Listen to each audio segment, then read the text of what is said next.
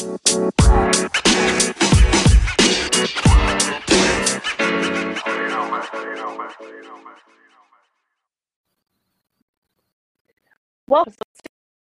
Wisconsin Transition Talks with Brian and Stacey. I am Stacey Duffy, the Transition Specialist at CESA 2. And I'm Brian Kenny with the Transition Improvement Grant. Well, today we have Jen Hilgendorf with us from the Transition Improvement Grant, which is kind of odd because I'm with the Transition Improvement Grant and also supports school districts in CESA 1. Jen holds a bachelor's degree in both regular and special education. And I did not know that about Jen, that she was a regular education teacher. So I just learned something. She also has a master's degree in administrative leadership and higher education administration. Jen has been working in the field of education for 12 years. She has worked in urban, suburban, and rural schools and has worked with students ranging from middle school to post-high school.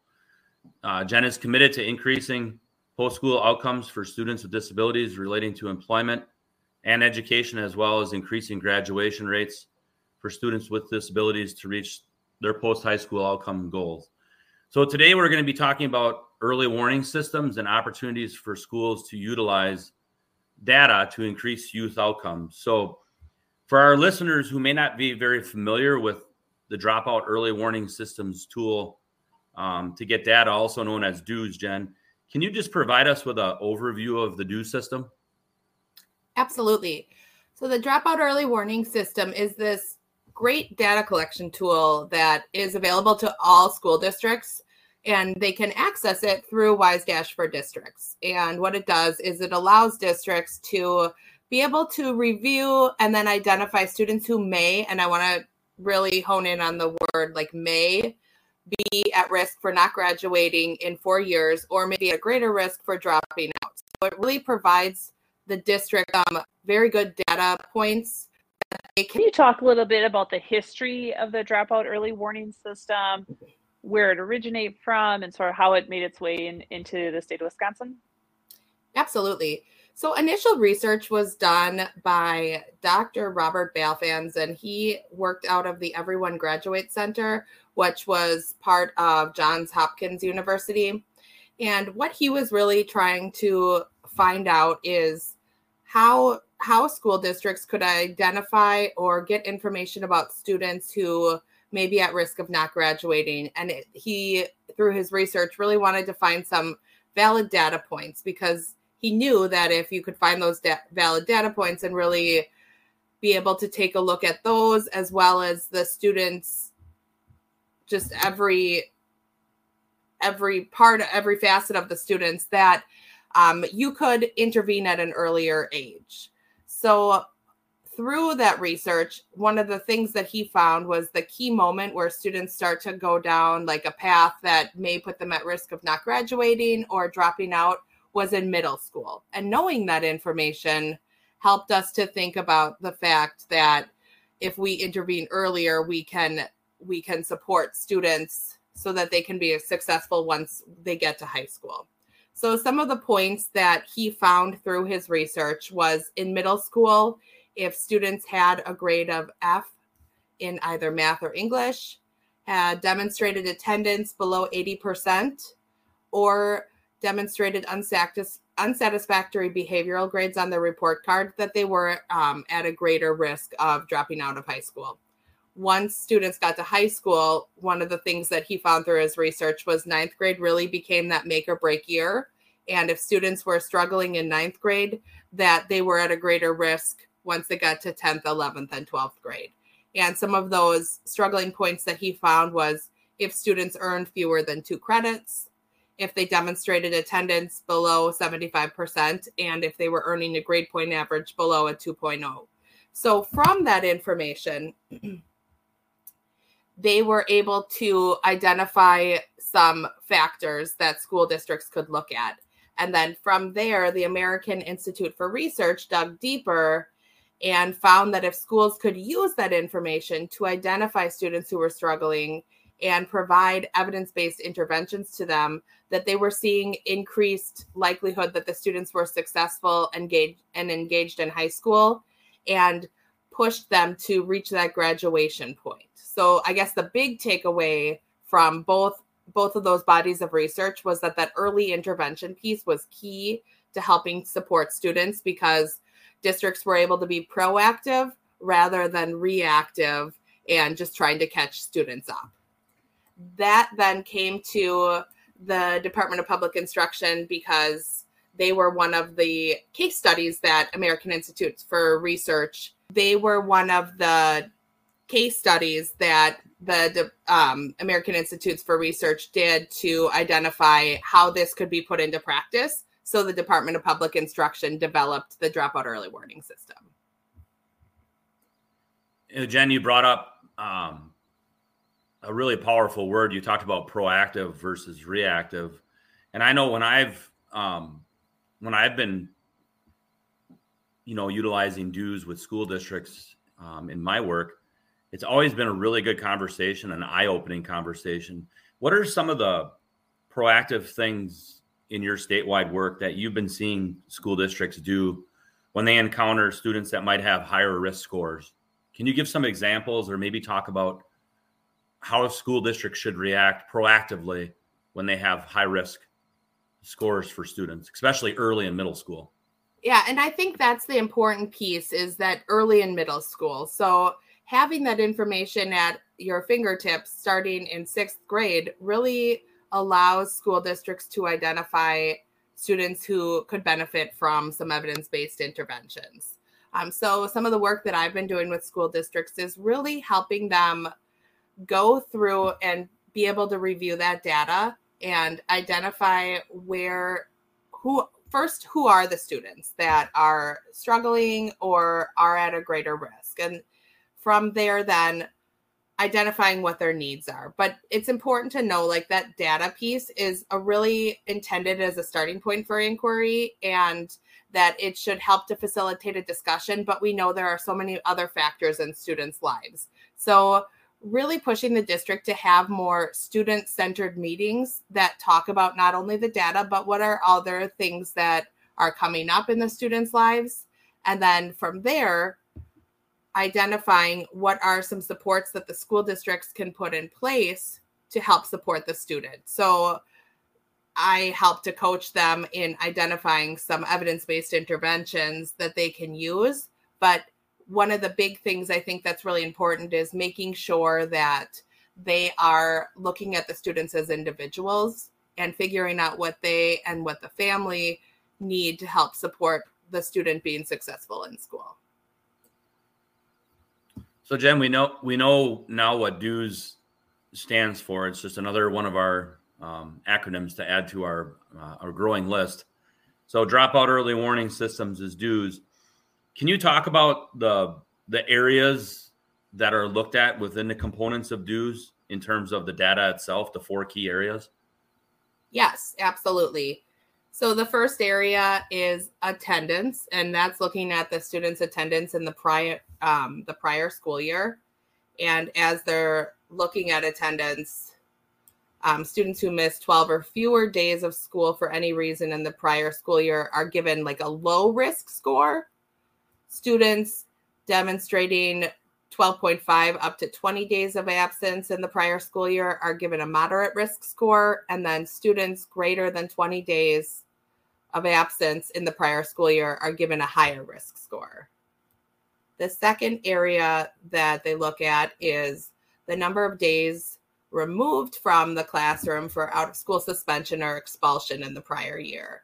So then when we're looking at the breakdown there, students who have been removed from school and from their classroom environment for an out of school suspension more than a half day up to 3 days in the prior school year were given a moderate risk. And then students suspended or removed from the classroom 3 or more days in the prior school year were given a high risk. The next area that they look at is mobility. So the number of moves that a student has in the prior school year. So when we think of moving, that could be in a large district, moving between schools or moving between districts. And the reason why mobility plays such a strong factor is because we know that every single time that a student comes to a new school, they have to build new relationships and they have to build new structures and develop new levels of trust. with different adults. So we know that that mobility does put students at a higher risk of not being engaged in school, therefore greatly increasing the chance that they may drop out of school. So students who change schools once in the prior school year would be given a moderate risk score, and students who change schools in the prior year more than once would be given a higher risk score. And then the last area that it looks at is performance on the Wisconsin Forward exam in English language arts and math in the prior year. And this qualifier is a little different than the other ones because the other three areas have like very specific cut scores, whereas the DUES assessment, it's students who score within one standard deviation of the median score on reading and math below their peers, is what helps them to identify a greater risk. And the scale score ranges vary from year to year based on the comparison to their same age peers. So those are the four areas that the dropout early warning system looks at, and you can review all of those areas separately. But what it does then is it takes those four factored areas and creates a DUES outcome, which is a sort like a short assessment of a tier of risk. So low risk, moderate risk, and high risk. So what it does is it takes the information from those four data points and creates a rating that takes the DUES score minus a margin of error to identify a percentage point. So 0 to 100. And then 0 meaning a 0% chance of a likelihood of graduating in 4 years, and 100% meaning 100% chance of the likelihood of graduating within 4 years. So it personalizes those scores and really identifies where students fall in low, moderate, or high.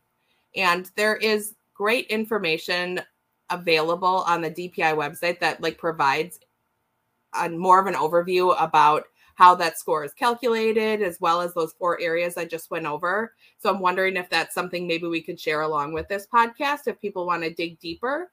But I think the big piece is that it just helps to identify where students might fall to begin, again, that conversation or begin that inquiry that we had talked about before. And yes, we can absolutely include those resources. So thank you for that. And, you know, as we talk about data, we know that it is very valuable and extremely important. But then what would be the next step for districts in terms of utilizing this data or information to improve student success and outcomes? What would be their next move with it? So when I have been coaching districts, what we do is we identify students who fall in that high or moderate risk factors. And then we start to look at, are there students or groups of students that we feel are at a greater risk. So we also break down based on race, based on social or socioeconomic status, based on disability type, and identify, are there students who are being marginalized within the district? So that has allowed us to take then some steps of looking at practices as a whole within the district and has helped to facilitate some of that conversation. So that is definitely something that I would recommend doing. But then also from there, looking at individual students. Who are students that we need to provide more specific interventions for? And really making that become a team approach to supporting a specific group of students who we know are at a greater risk of dropping out. So having frequent meetings, data meetings about students where they're getting together and looking at data points and then also looking at other factors that are coming up for students, then identifying what are needs that the students and the families may have and providing those supports or interventions based on the individual needs of the students, and using the data that we just talked about to really track, are those interventions working for the student? This is definitely not something that is like a sit down and identify the students and then create an intervention and send them on their merry way and they're going to be fine. Like, this is something that allows for ongoing support. So I definitely push my schools to meet more frequently about the students and have discussions on what they are implementing. Is that being supportive to the student? So, Jen, just to kind of piggyback Stacy's question, we talked about how school districts can use this information and how they can be better informed, and talk about working with students who are marginalized. How often, and maybe talk about the frequency and how often school districts should be meeting. And you talked about that team approach. How often should they meet and talk about their due scores? Because we're going to assume that it's probably updated on an annual basis, right? Mm-hmm. Yeah. So the due scores are updated annually, but there are those factors that we went over before. The due scores pull from the previous year, but there's nothing to stop the district from tracking that information of students through their own student information system. So schools are capable of being able to track attendance rate of students grades. And that's one of the things that I have had them look at is when students are earning a D or F, we know that that's going to put them at a risk of failing the class or not earning those needed credits. So having them take a look at that. Setting up structures for when new students are coming in to onboard them and make them feel connected. And then also with disciplinary infractions. So being able to track those disciplinary infractions and talking about conducting some root cause analysis around that. Why are those disciplinary infractions happening, and providing providing support to the school or the teacher that they may be seeing those infractions are happening more frequently. So it really allows for some greater discussion that piggybacks off of what they have learned from the Dropout Early Warning System. I definitely think more frequent meetings is important. So pushing them to meet every other week or once a month to be having student-specific discussions. And we think about that. And I know that is a common practice in many school districts, is having an intervention team or a behavioral support team. But using this information during those teams is a natural way to be able to start implementing some of the strategies that we have learned out of the early warning research. So if I'm a listener brand new to all of this and saying, hey, this would be great for our district, we're interested in getting some coaching around this, how or what is the next step for them? How do they contact you? How do they get in touch with the Transition Improvement Grant coordinators? Sort of, if you could just walk us through how a district could reach out if they are interested in additional coaching. Absolutely. So we do have our contact information on the TIG website. And if they are interested in learning more about this specifically, they can definitely feel free to reach out to their TIG coordinator in their region or reach out to me to gain more information about this.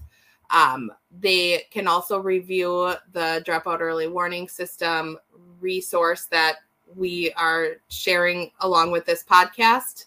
And the last thing that I would suggest that they do, as they're starting to go down this road, is looking for places that they can naturally be having these data meetings. Because one thing that I've found in my coaching with school districts is that there are adults meeting to talk about increasing opportunities for students or looking at providing additional supports to students through RTI or through other groups within the district. So I really would recommend having a conversation of where this could be a natural data point that is included in current team meetings that are happening. And that's one thing that I've really been coaching my schools to consider doing. Jen, this is a wealth of information for school districts, and thank you so much for sharing about one thing that I've discovered in my time working with Jen collaboratively is she's very passionate There's no resting on our laurels when it comes to helping school districts identify the why and finding the root cause. And dropout early warning systems data is crucial to being able to discover some of those things to help increase youth outcomes. Jen's been working with national partners on a regular basis and always pushing the envelope. One thing that we want to ask you, Jen, is what's going to be Jen Hilgendorf's legacy? Oh, gosh. We told you we were going to ask you a tough question. I hope that through this work and through the great opportunity I feel like we're given through working for the Transition Improvement Grant to be able to be in it with schools, but also allow them to grow on their own from the information that we're sharing with them.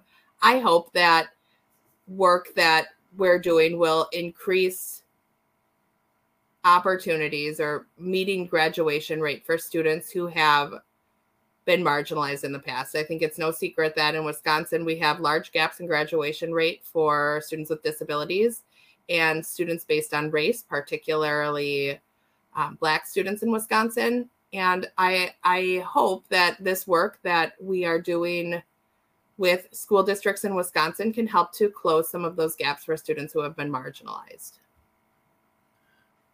Well, Jen, Wisconsin is very lucky to have you leading this work. We want to thank you for taking time to talk to us today about the Dropout Early Warning Systems tools. We hope that our listeners will rush back to their school districts and collaborate with partners to maybe start using some of this data. And this will be a wrap on episode 16 of the Wisconsin Transition Talks with Brian and Stacy. And we hope that you have a great day. We will be sure to include some of Jen's resources. And if you are interested in the Transition Improvement Grant's website, it is www.witig.org. You can go to the contact list on our website to find our Transition Improvement Grant coordinators. And we hope you have a great weekend, and go Badgers. Badgers are in the NCAA tournament, for those of you that might not be aware. And this is the Wisconsin Transition Talk, so we have to make sure that we cheer for our Wisconsin Badgers in the NCAA tournament. So go Badgers. Yeah, go Bucky. Have a great weekend, everyone.